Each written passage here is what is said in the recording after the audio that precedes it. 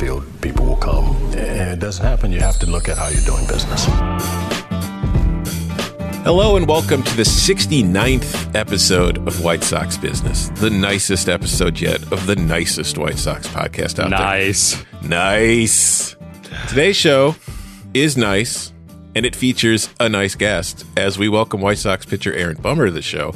We talked to Bummer about how he's handling his time away from baseball, a possible return in the near future, life as a big league reliever in general, and a whole bunch more. Today's show also marks the return of America's favorite game show, 10 Questions. Can James keep his perfect record, or will he fail and prove his family and friends to be right about him all along? I know I can't wait to find out. But before we get to all that, James, I have to know what your thoughts are on the latest news in baseball, specifically the negotiations ongoing between the owners and the players. I mean, I don't think either side is willing to commit suicide by not coming to an agreement at some point. But if you had to put your money on it, which side do you think relents first? Well, giving my thirds is what you asked me for. I mean, give me your thirds. Both given recent history negotiations between the two sides, and the fact that just in general, you would think that the owners have a lot more ability to kind of hold out for what they want or sustain even the absence of a season entirely than players who are really in a very finite window for earning their life savings. I would think that the owners probably get what they're going after and the revenue sharing, and the player, it's probably going to result in the players kind of relenting and maybe just trying to get the best terms under that agreement that they possibly can. Because if it's really the owners taking out the position that it's not even worth for them to put on games without fans, without drastically cutting payroll, I think they probably have a lot more ability to hold out than the players have to just skip an entire year without anyone getting paid beyond the first couple weeks' salary that they agreed to earlier on. Just the fact that I feel like if you track the last few agreements that and the negotiations the owners and the Players Associations had, even if you grant that the players don't really care about incoming draftees or international signings as much as they should, it seems like the owners have been coming out the winners. So I think most people would be rooting on against the owners in most instances, but it seems like they're the favorites here. I would actually say most people are probably going to root against the players based on previous history of how these things normally go. But, we're talking, obviously, I think the money is... I was hoping against hope a bit, Tom. Yeah.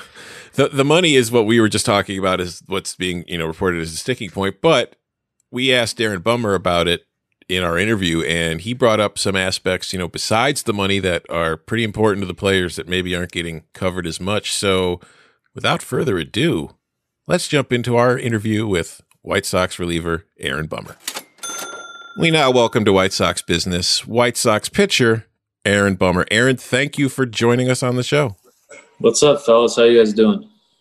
We're good. We're hanging in. How are you doing? How are you handling life away from baseball when you should be in the midst of a season right now? I think as good as anybody else could be. I don't know. The family's safe, and so that's at this point, that's all that we can really ask for. So as long as everyone's safe and healthy, I'm doing okay.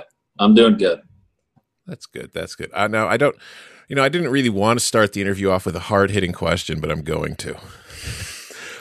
Would you describe yourself as an avid Twitter user? No, not at all.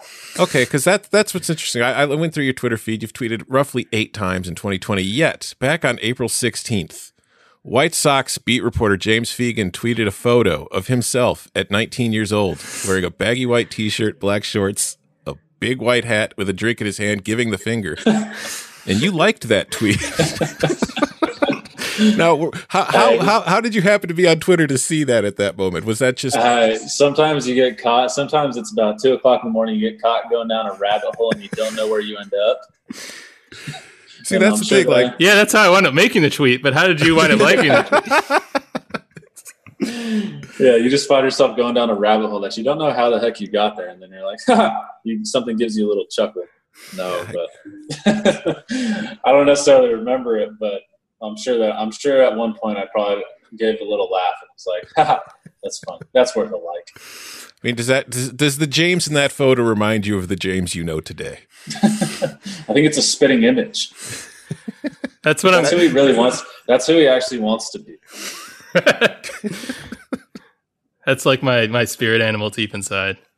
Yes, that is. When you got your ballpark attire on, you take off your collared shirt and you go back to the baggy tee and the sideways hat, and that's you walking around Bridgeport.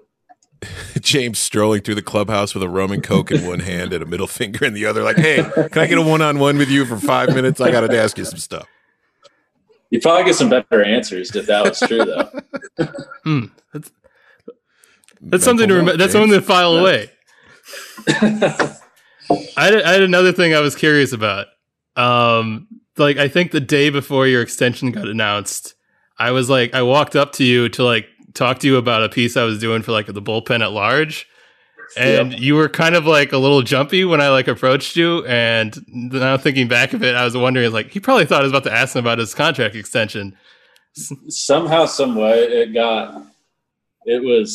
I'll never forget I don't know how or why or anything, but I remember a couple of days beforehand, I searched on Twitter and was just curious, and all of a sudden, my agent searched it on Twitter and he goes, "The deal's out there." And I was like, "How the heck is the deal out there?" And I was like, I've told my agent and I've told my wife, and that's about it. And then all of a sudden I was naturally somewhat paranoid because I was I don't know how this stuff goes on about. If too many people find out, is this going to go away? What's going to happen? And then all of a sudden I was trying to avoid media because I was all right, if he found that, somebody else found that, and that's going to be the first question asked. So yeah, I probably was trying to avoid you. Well, just gonna be honest. Yeah, I mean, it makes sense, but I kind of never thought to ask you straight up because I didn't. Because usually you think you think of that team being between teams and agents. I was just well, I can't confirm it, but I got to talk to Aaron about this bullpen piece. I might as well talk to him. And then I'm no, I got something else to do. I mean, I think avoiding James is just a natural reaction for anybody, really. But something that we all want to do. But if I had the white tee on and I had a drink in my hand, I'd be "Hey, Aaron, I hear there's some contract extension talks." Yeah, you would have gotten all the details then. Yeah, and then he would have asked you for $20 anyway. But going back to what we talked about a bit at the beginning, what are you up to right now? Not being able to, be at the facility or any of that kind of stuff. How are you trying to stay somewhat in shape and stay ready for the season should the season start up again soon? Thankfully the day that we got home, Nebraska never actually went into full lockdown, so some stores were still open. So the day we got home, we went over to Dick's Sporting Goods, went out and bought a TRX, an adjustable kettlebell, and a couple things just to kind of have a little bit of a home gym going. And then maybe about 2 weeks ago, the facility that I worked out at all off season opened back up in kind of a limited capacity. So for the past 2 weeks, I've been able to go to the gym a couple times a week and then still be able to do some things in my garage. And then thankfully the weather also broke a little bit too in the past 2 weeks. So I've been able to get outside and throw, and kind of at this point, it's very similar to a typical off season of kind of, getting the workouts in that you need to and going home. But, that's about it. So, and thankfully we have a place that we can go outside and throw and, get all the things done that I need to get done to where whenever that season does start, I think that we'll be ready. So, yeah, one of the benefits of being in Nebraska is there's a lot of flat ground to throw on. Yeah, but you got to go through the cornfields first. So it's got to be the right season, or else that they're going to be growing too high. It's, you got to go get them right after harvest. So that's the only time that it's flat. But so how would you compare where you are readiness wise compared to if spring training was just starting right now, a normal spring training, or if you had made 3 appearances out of the bullpen this past week and we're basically in the middle of the season? Where is your arm and I don't know if the stamina is the right word to say for a short reliever, but where are you at? I would say that arm health wise and strength wise, where I need to be. I would say that the volume wise of back-to-back and throwing 3 out of 4 days, I think that would kind of be that was something that you'd still have to build to. But I think that I'd be in a very similar spot to where I left spring training, to where, I think when did spring training end? There's 2 weeks left, and that was right before we were about to start doing back-to-backs and kind of multiple innings and things like that. So as of right now, I feel like I can jump right back into, kind of that beginning of March, the second week of March, to where that really is that kind of 3 weeks left before the season starts, to kind of go out there and get your arm and body used to the sheer volume of throwing. Because I think that would only be – because I think that's the only thing that's really that relievers would need to worry about. Have you been in contact with anybody about, the current proposals that are on the table? And if so, I mean, what's your general feeling so far about when or if you guys will be able to get back to whether, spring training 2.0 and starting the season, or the proposals that are out there? You guys made a comment earlier. I'm not very active on Twitter or anything. So, I don't know if actually anything's been officially proposed. So I don't necessarily have much information on it. I just know that, there's a lot of guys and there's a lot more things going on than just the money side of it. And, I think the safety part of it is priority one. And I think that if you can hammer out the safety side of it, I think that's goal number one. And you kind of move from there, because I throw with Jake Diekman in the offseason, or I'm throwing with Jake Diekman now, and he's got UC, ulcerative colitis. And, it's something to where who knows what he would be willing to do, with a compromised immune system. So there's just a whole bunch of questions out there that I personally don't have any answers to. Mm-hmm. And, I hope that the people in charge are a whole heck of a lot smarter than me and figure out all those answers. Do you feel like that's probably like the baseline thing to really work out, even beyond maybe the money aspect that people focus on publicly, that you guys really need to understand how this is going to work logistically and health-wise? Yeah, I think it's more juicy to talk about the money on Twitter. Nobody's, that's more, there's more fire behind that.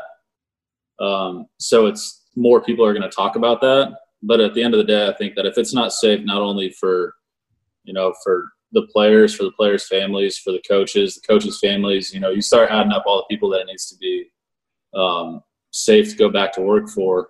That I think those might be the bigger, that probably is the largest issue, is that safety comes first. But I personally have no idea. I'm not on the front lines. I don't have this inside track to all this information that these other people may seem to have. So I'm just kind of waiting and seeing and hoping that the guys that are in charge, Tony and, the player reps, they do what's best for us. Well, I mean, given that they've somehow worked out the safety for the guys who are currently doing construction in the background of my recording, I'm optimistic that baseball can come back. But do you have that type of optimism that there will be ball this summer at some point as well? I go back and forth, but every day that I stay off of Twitter and I stay out of the news, I'm absolutely optimistic. And then, you turn on the news and you hear about California shutting down for another 3 months. And, there's so many questions that I feel like it's just going to take. I'm very optimistic and very hopeful. Do I think that it's 100% a given? Not necessarily, but I'm very, very optimistic and very, very hopeful, because, I think that, me personally, I want to go back to work. Simple. I think we all at this point want to go back to work. So, there's that cautious optimism that, something gets worked out, and through the safety that, we're playing ball again this year. I heard you on like another podcast with something as someone who has totally failed to resume their workout regime since this all started, I related to, but you talked about how not having the structure of kind of baseball and getting into the park every day and getting your workout in was something you had to reestablish because kind of waiting for the perfect moment when you feel just right during the course of the day, it never really comes. So how did you kind of make that switch since you've been home? Well, it's just the thought of, as baseball players, ever since I at least got into professional ball, you've had a schedule of, you go into the off season, you say, okay, I've got 94 days until spring training. You can start kind of backtracking. Okay, I can take off a month. I'm going to take off a month, and then I'm going to have, 70 days to, 70 days before spring training to where I need to go. And then on January 8th, I need to throw my first bullpen in to get ready to leave on February 10th. So you kind of have this built-in schedule of life of saying, okay, you know where you need to be, and you kind of figure out your routine on how to get there. Well, in a situation where you don't have a timeline, it's kind of the first time baseball players have never had a timeline. And it's not like you can go out there and, and at least the beginning of it, you couldn't go to the gym. You couldn't go and just kind of say, all right, I'm going to go work out at 9 o'clock at my facility, and then I'm going to go do this, and I'm going to go do this, and I'm going to go be home. So, it was a lot of mental motivation. I realized it's like maybe home gyms aren't the best thing for me because, it's pretty tough sometimes to go out there into that garage and just get it going. So, right now it's a lot being able to go to the facility and work out, and then kind of hearing potential spring training dates and, potential starts dates at least gives you a little bit of structure of where I'm trying to build a structure towards, the first or second week of June of trying to be as ready as possible. So it's kind of just that switching now, saying, all right, this is now going to be my month of February, to where I need to do the things that I need to do in order to be ready for games in March. And that's kind of the thought process that I'm going with moving forward. I think both before and after you signed your deal, we talked a lot about kind of the volatility of being a reliever and, careers being finite. Can you conceive of how you'd feel about this current situation if you were in the spot you were last year, where you didn't have the extension and you were kind of fighting for your spot in the major league team, versus how you feel now, kind of, I don't know, knowing what your future is a little bit more? I mean, I think it's terrifying. I mean, it's one of those things where it's huge in the fact that I know we've talked about in the past of saying, you can throw the baseball great for 3 months, and all of a sudden you have a bad week and that ruins your 3 months. Well, in a normal season, you've got 2 more months to kind of fix that, or you have more of a what would it be called? I don't know the right words, but you better come out hot. Because a couple outings can ruin an entire season, which then affects, if you have a bad first half, call it, of a season, you have the second half to kind of make it up. Well, as of right now, we're pretty much only going to have one half. And so to think that, if you get off to a rocky start and you're not ready to go whenever that season does start, that might affect arbitration numbers. That might affect options of getting guys up and down. And so, I think that relievers in this year are going to be even more volatile in that aspect, that, there's not a way, if you give up a 4 spot, I mean, there's not 2 more months to make it up. It's kind of one of those things where you got to go out there and you got to be on your game every day to kind of make the most of the shortened season. Not to go along with the volatility of being a reliever, throughout your career, you've maintained good splits against both lefties and righties, which, I think in the modern game now is going to make you even more valuable. But now that we enter an era with the 3-batter minimum, what are your thoughts on the rule, and how do you think that's going to impact bullpens overall going forward? Me personally, I love it because I like to pitch, and therefore I at least get a pitch to 3 batters every time I go out there. So that's a benefit for me. And, I also think that it's going to be a benefit for relievers long-term. Because, I mean, you even look at guys with the worst kind of right-handed, say it's a lefty reliever with bad right-handed splits. I mean, they still get out 1 out of 3 times, or they only get a hit 1 out of 3 times. So you get out there and you get to go and face 3 batters, you're going to at least be able to hopefully you're either going to get into a whole lot of trouble or you're going to be able to get out of your own trouble. A little bit more than, say, going in there and facing 1 batter, giving up a hit to the lefty or whatever, and then coming out and that runs on base with that runner on base is not necessarily yours. So when I first kind of thought about it, I'm not a fan of changing the game in any way possible. I thought that the game was the way it should be, because I think that you're going to see guys. Actually, no, I take all that back. I think it's bad. I realized that, and I sat there and thought about it because I was thinking about this season. Okay, so all of a sudden you go to say a 30-man active roster, or whatever their roster, expanded rosters. So instead of being in a position to where you bring in a lefty and it's call it left, right, left, and you get 2 out of 3 left. You get 2 out of 3 lefties. Well, with 30-man roster, they might pinch hit both those guys and it might go right. And so that these split platoons and, these split advantages are going to go away, and you're going to have to be able to get out right-handed hitters, or if you're a right-handed pitcher, get out a left-handed batter, because managers are going to be able to load the batter's box against you, call it in the later innings. So to me, I think it's gonna enforce a lot of things of saying, okay, you better be able to get both-handed, or you better be able to get opposite-handed hitters out, or else it's going to be a rough go, because all you're going to see is the opposite batter. Yeah, see, that's what I was thinking. We talked about this on our last show too. Like, they're going to, like you said, there's going to be like 30 rosters, 30-man rosters, whatever they are.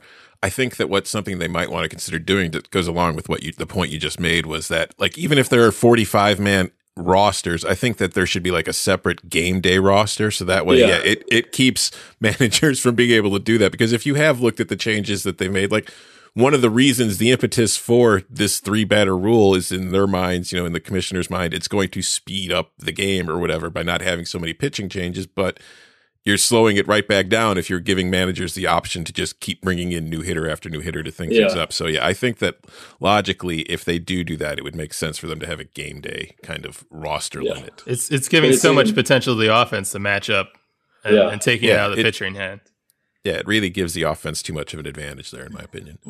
And it's the concept as well of saying that, if they eliminate the or if they have the DH on both sides, AL, you can pinch hit and you can just kind of say, all right, this is our chance. All right, we're going to go in there in the 8th inning and we're going to load up the box at the bottom of the order with, right-handed. Say if I'm pitching and it's the 8th inning, they're going to go, all right, we're going to load up with right-handed hitters and just hope that we get somewhere. And so I think even the 26-man adds an additional 1 or 2 pinch hitters to a game as well. So, you're still going to see this. You're going to still see the middle of the order guys still hit left on left, but I think that there's going to be even less of it than what was originally thought. Something else that we had talked about in the past is you being a guy who went in the later rounds of the draft and kind of both going through the frustration of that experience, but also still being able to negotiate a deal and kind of get started with your career.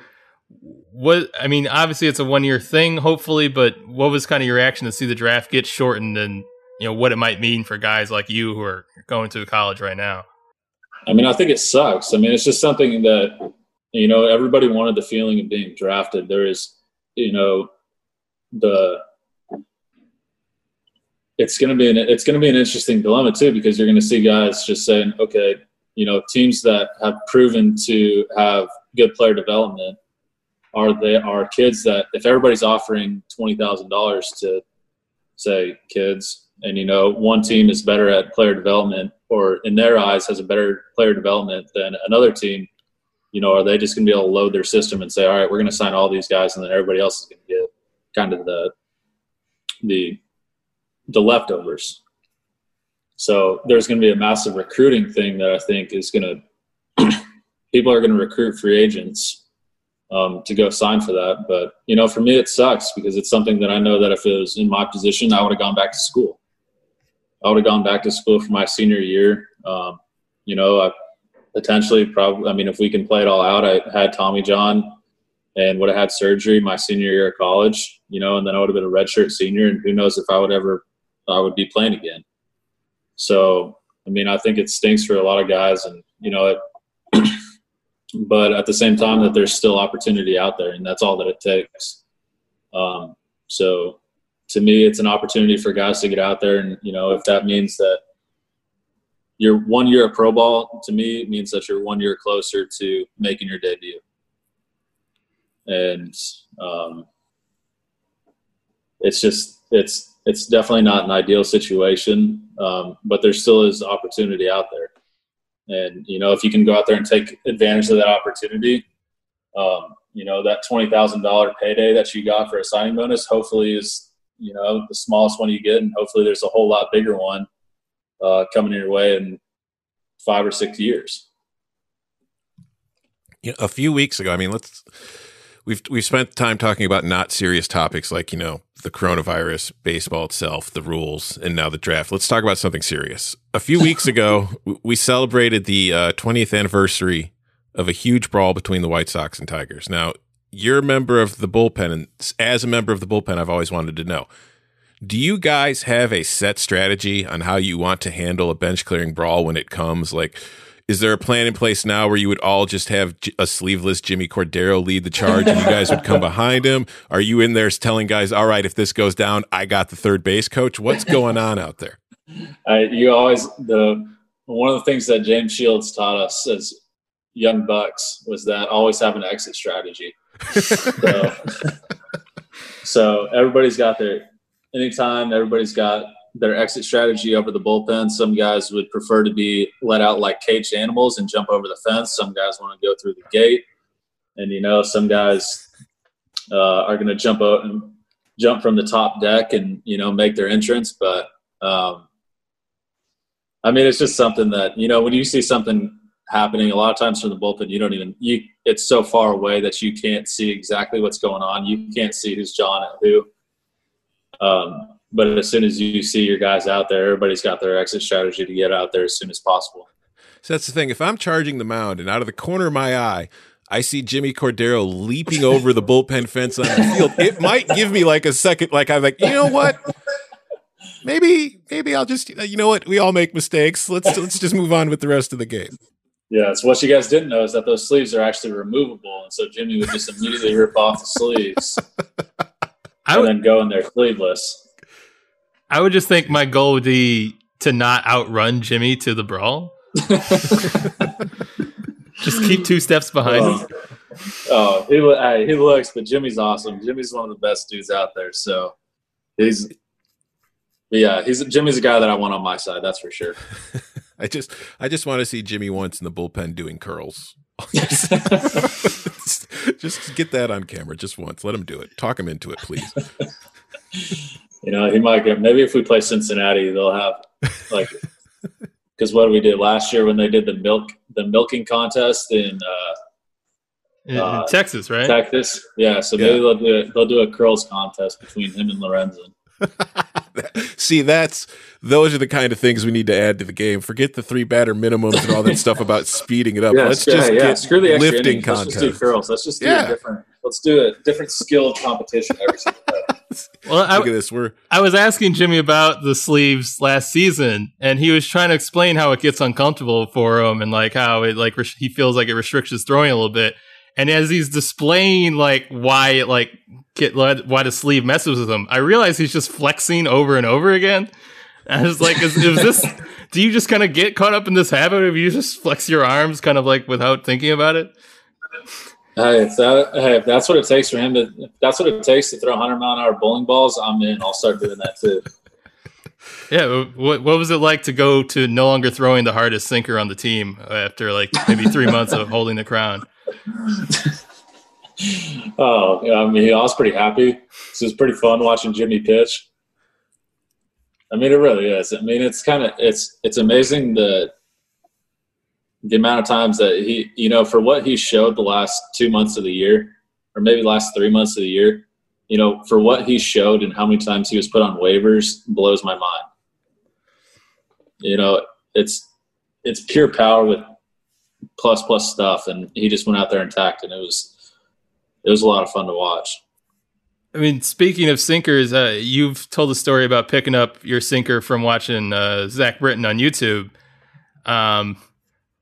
Was it and linking again to our favorite topic of Twitter, was it interesting to kind of see that full circle of seeing the kids on flat ground who are tweeting at you about using your mechanics, that people are kind of picking up stuff from you now? Yeah, especially because I think my mechanics are dog crap, and I'm like, oh, and I don't know if you want to follow in those footsteps of a couple of elbow surgeries and all that stuff, but it really is. It's kind of it's really weird, and it's really cool, but it's really humbling to kind of see where you've came from and know that, at one point in time, you were watching somebody else. You're watching all these people, dreaming that you could be them. You're watching Zach Britton or watching Randy Johnson, any of those guys that's saying, wow, like, I don't get how they do it. And, kind of idolizing them to then having kids tweet at you and having young baseball players asking for advice. It's humbling, and hopefully that I can help them as much as I can, because I know how cool it would have been for me to be able to reach out to those guys at that time. And the beautiful thing about Twitter and social media now is that you can. So it's pretty cool. So the kid's got pretty good stuff, and I've talked to him a couple times over the past maybe year, and each time that I've seen the video of him, it looks a whole lot more similar to me, and I'm like, okay, this kid's clean. I need to start watching this kid's mechanics because they're cleaner than mine. All right, my last question for you. I don't know if James has any left, but my daytime. Yours is the most important, so it should be the closer. Yeah. Okay, cool. Well, my full-time job is I cover college football for a living, and you played baseball at Nebraska, and I want to ask you a question that I'm sick of being asked myself. So hopefully, I'd like to be the one asking the question this time. Is Scott Frost on the hot seat? No, he's not on the hot. So my opinion on Nebraska football is that Nebraska football is the only football program in probably the last 97 that has not had a happy football season since 1997. The fandom of Nebraska has not been happy since 1997, since the last time they won a national championship. Was it 95? I'm not entirely sure. 95, I believe. Maybe it was the 96 Orange Bowl, but I think the season itself was 95. Or it was basically let's just put it this way. In the last 20 years, they've not been happy. Yeah. The 9 games that they've won hasn't been enough. And I do not think that Scott Frost is on the hot seat. I sure hope that he can put his imprint and, and lead us back to so basically my opinion is Big Ten West is the easiest way to get to a New Year's Six bowl. All you have to do is beat Wisconsin most years, and you're going to the Rose Bowl potentially. So you go to the Big Ten championship, you beat Wisconsin, you beat 2 out of Iowa, Minnesota, and actually you beat 2 out of those 3, and you're going to the Big Ten championship game. Mm-hmm. And you play one of the big boys from the East. You either play Ohio State, chances are Ohio State wins. Then you go to the Rose Bowl, and you know what? That's a successful season. At least, so, I love that you're smart enough to say, and Ohio State probably wins, because there's a lot of Big Ten fans out there who still think that their team is capable of beating Ohio State, and I have to remind, no, you might, but probably not. No. I mean, the amount of times, I will say the most fun that I've ever had at a college football game was in 2012 or 13. I think we played Ohio State came to Lincoln on a Saturday night, and it was like one of the biggest comebacks in Nebraska history. They were down like 20 at half, and they ended up winning the game. Yep, I remember that game. Yep. But since then, the amount of times that I've seen Nebraska just get absolutely whooped on in the Big Ten championship game by either Ohio State or Wisconsin is a fair share to say, okay, we'll give them the college football playoff, but we'll take the Rose Bowl. Yeah, I remember the last time they played Wisconsin in the Big Ten championship. I think it was 2013 when Wisconsin killed them, and I was there in the press box, and They just kept running Melvin Gordon on that fly sweep for pretty much 35 times, and Nebraska never quite figured out that it was coming. I'm pretty sure that he had like 437 all-purpose yards or something, something along those lines. They were running the same play over and over again, and Nebraska defense just was completely helpless against it. No, but I think that this, naturally last year I was like, you know what, I think that they can do it this year. And so I was wrong last year, and, I'm going to say the same thing this year and saying, you know what, I think that they can do it this year. Because Nebraska's a whole lot more – the falls in Nebraska are a whole lot more fun when Nebraska football's good.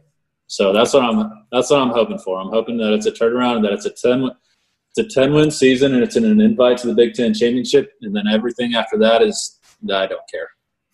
All right, so we're just going to post Aaron Bummer guarantees Rose Bowl for Nebraska in 2020. Hey, who knows? The Rose Bowl probably won't even be allowed to be played by then. True. That's a very good point. Well, James, do you have any questions left? No, but I can relate that after my freshman year at Notre Dame, they handed out towels for the season opener that said 9-3 isn't good enough. And that was definitely the peak of the Charlie Weiss era that year. I'm not sure if they lost that opener, but like they lost to like Michigan by like 20, like 3 touchdowns like the next week, and 9-3 would have been great. Yeah, no, 9 wins is never good enough. Play like a 9-3 team today. That's the new sign at Notre Dame. Well, Aaron, seriously, thank you very much for joining us. We hope that you're out of Omaha soon and you're back into camp and getting ready for the season soon enough, because I know obviously you miss baseball. We miss it too. And just stay safe, stay in shape, and hopefully we see you on a mound soon. Absolutely, guys. Thank you for having me.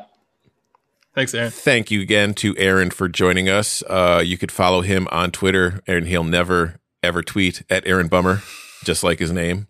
Or, you could follow him at White Sox Baseball when hopefully they return to the mound soon. And yeah, it was a good interview, James. What was your biggest takeaway from spending time with Aaron? Did you miss spending time and talking to Aaron? I definitely did. No, well, mostly that I should drink in the clubhouse was my biggest takeaway. That was, yeah. In addition to, like, I should have just tried to confront him about his contract extension at the time, even if that probably would have damaged our relationship to put him in a weird position. But yeah, mostly regrets about my interactions with him in the past. I do think I think if you look at a major league clubhouse, by and large, the type of people who fill a clubhouse and play the sport for a living, I do think that you walking through like a frat bro would be more, beneficial for your relationships going forward. I was spending too much time trying to fit in with the other writers and not enough time trying to fit in with the players. I should just get a really gaudy, like gold plated belt to wear so I can fit in alongside like most of the relievers and utility infielders. Less Merkin, more guy named Bryce. That's what we need to dress more like Larry Garcia every day. All right, but yeah, so thanks again to Aaron for joining us, becoming the second White Sox pitcher to join the show. So now we've had 2 players on, and they are, our 2 favorite players. They're the best players on the team. Everybody else sucks until they come on the podcast. That's just the way it works. Speaking of White Sox players, now we are going to play America's favorite show, Tenty Questions. James, we've played this 2 or 3 times. I can't remember. I certainly can't. Either way, you have never lost. Your perfect record is on the line. And to remind our listeners, if this is your first time listening to Tenty Questions, not 20 questions. It's nowhere near like 20 questions. That would be too long. Yeah, I have a mystery White Sox player, past or present, in mind. And James has 10 questions to ask me to see if he could figure out who the mystery player is. Now, I have, the questions can't be too specific, so I have the right to overrule them and make him ask it in a different way, or at least a more general way. So, James, you clearly remember how to play. Listeners, feel free to play. You also have the right to grease the tracks of me to actually get it right so that it doesn't stretch on endlessly. I do. But, James, now you're giving away secrets, James. Come on now. Anyways, we're going to play. I have the player in mind. What's your first question? What's his name? Going to overrule that question a little too specific. And wow, pretty sexist to assume it's a guy. Yeah, admittedly, I was trying to narrow the field a little bit.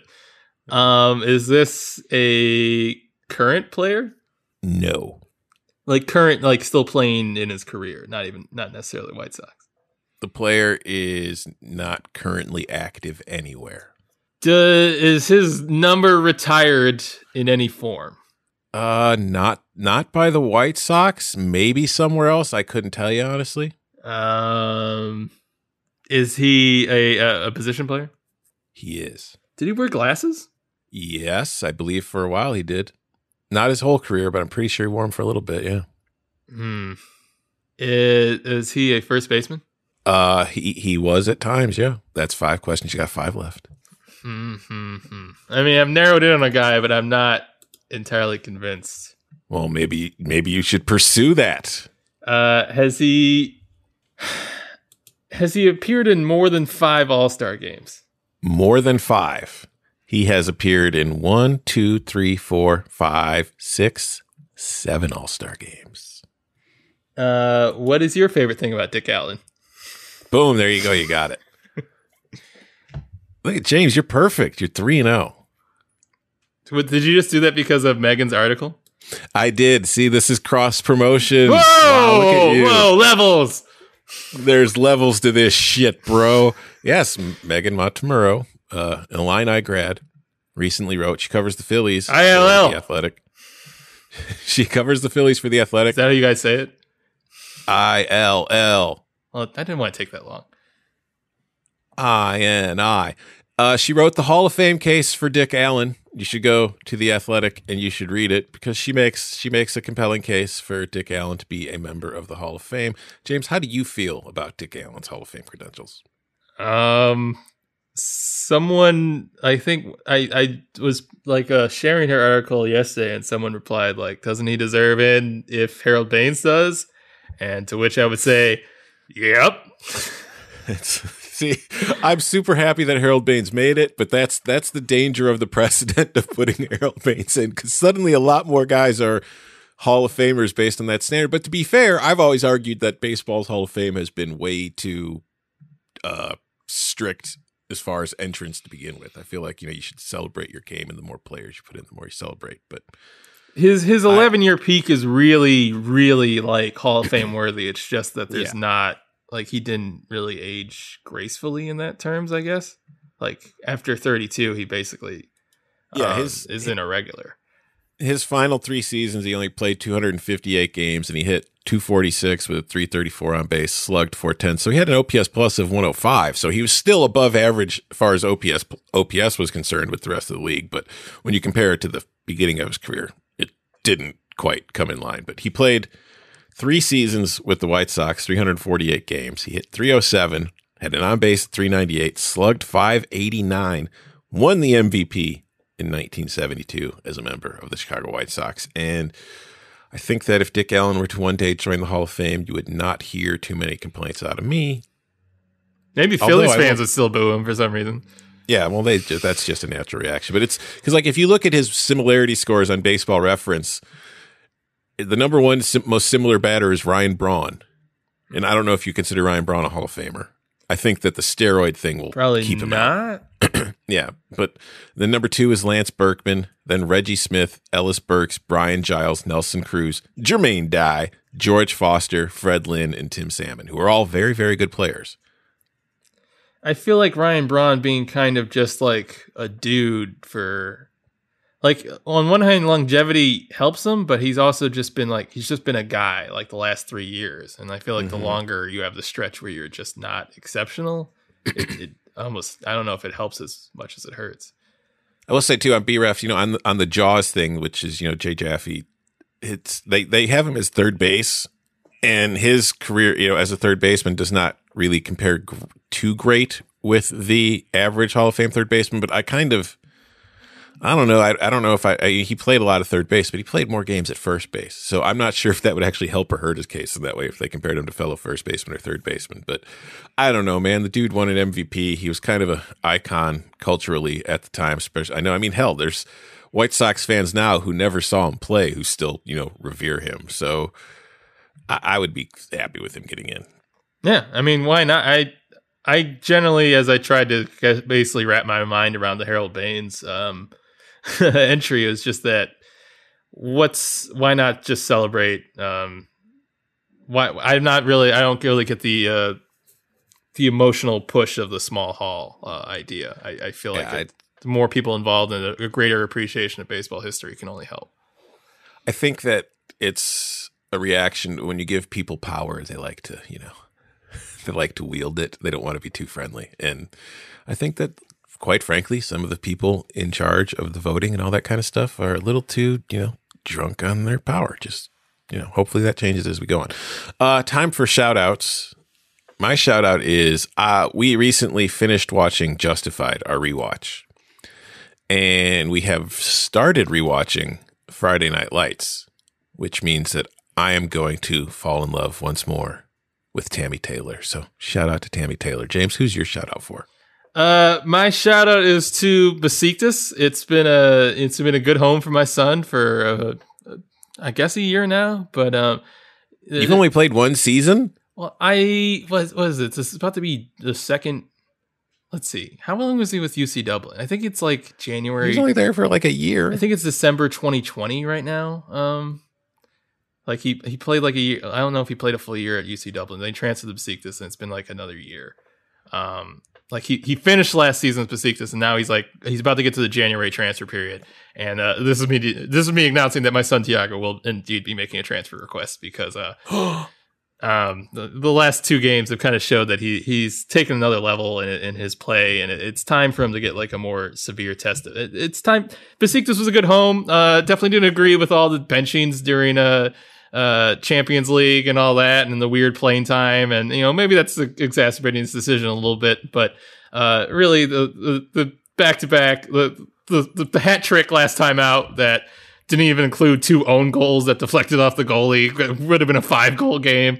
That kind of showed that we were time to either go to England or we need to ramp up the difficulty level a little bit higher. And since I don't want to do the last part, I think we're gonna see what the Premier League can really offer, or depending on who actually offers a transfer for him. But he's an 82 now. Let's be real.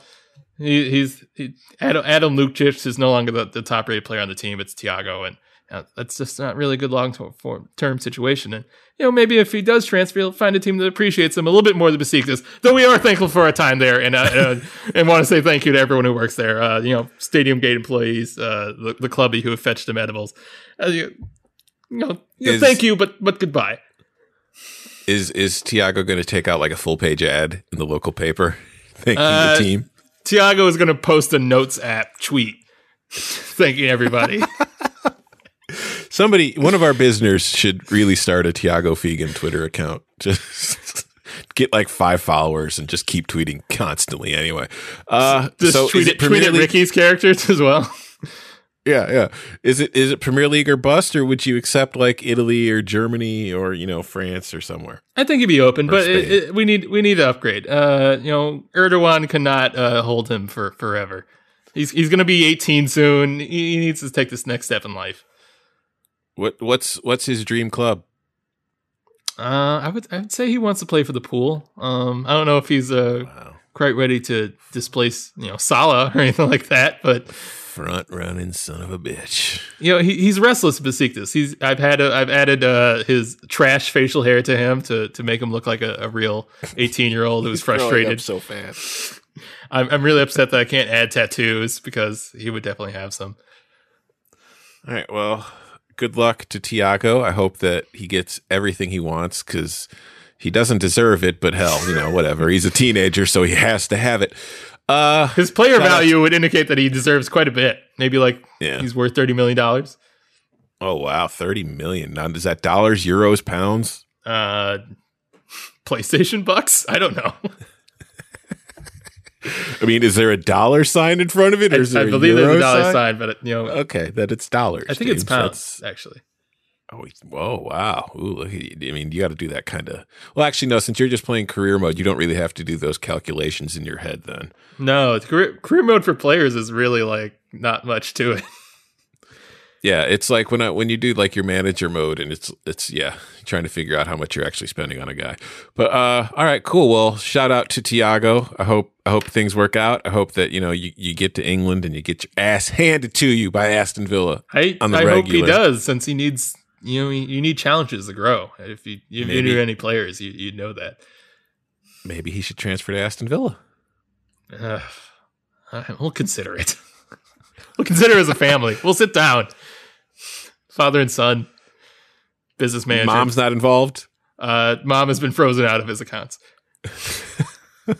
Uh-oh, what's Mom been up to? Find out on the next episode of White Sox Business when we talk about I don't know, what's the word? Whatever. We'll talk to you on Monday about how Thiago's mother is trying to ruin his career and use him to get famous. And we'll also talk to you about the return of the Bundesliga because, oh my God, James, we got sports to watch this weekend. We're all very excited to wake up and watch some soccer on Saturday. And maybe, just maybe, we'll talk to you about the White Sox. Thanks for listening. See you Monday.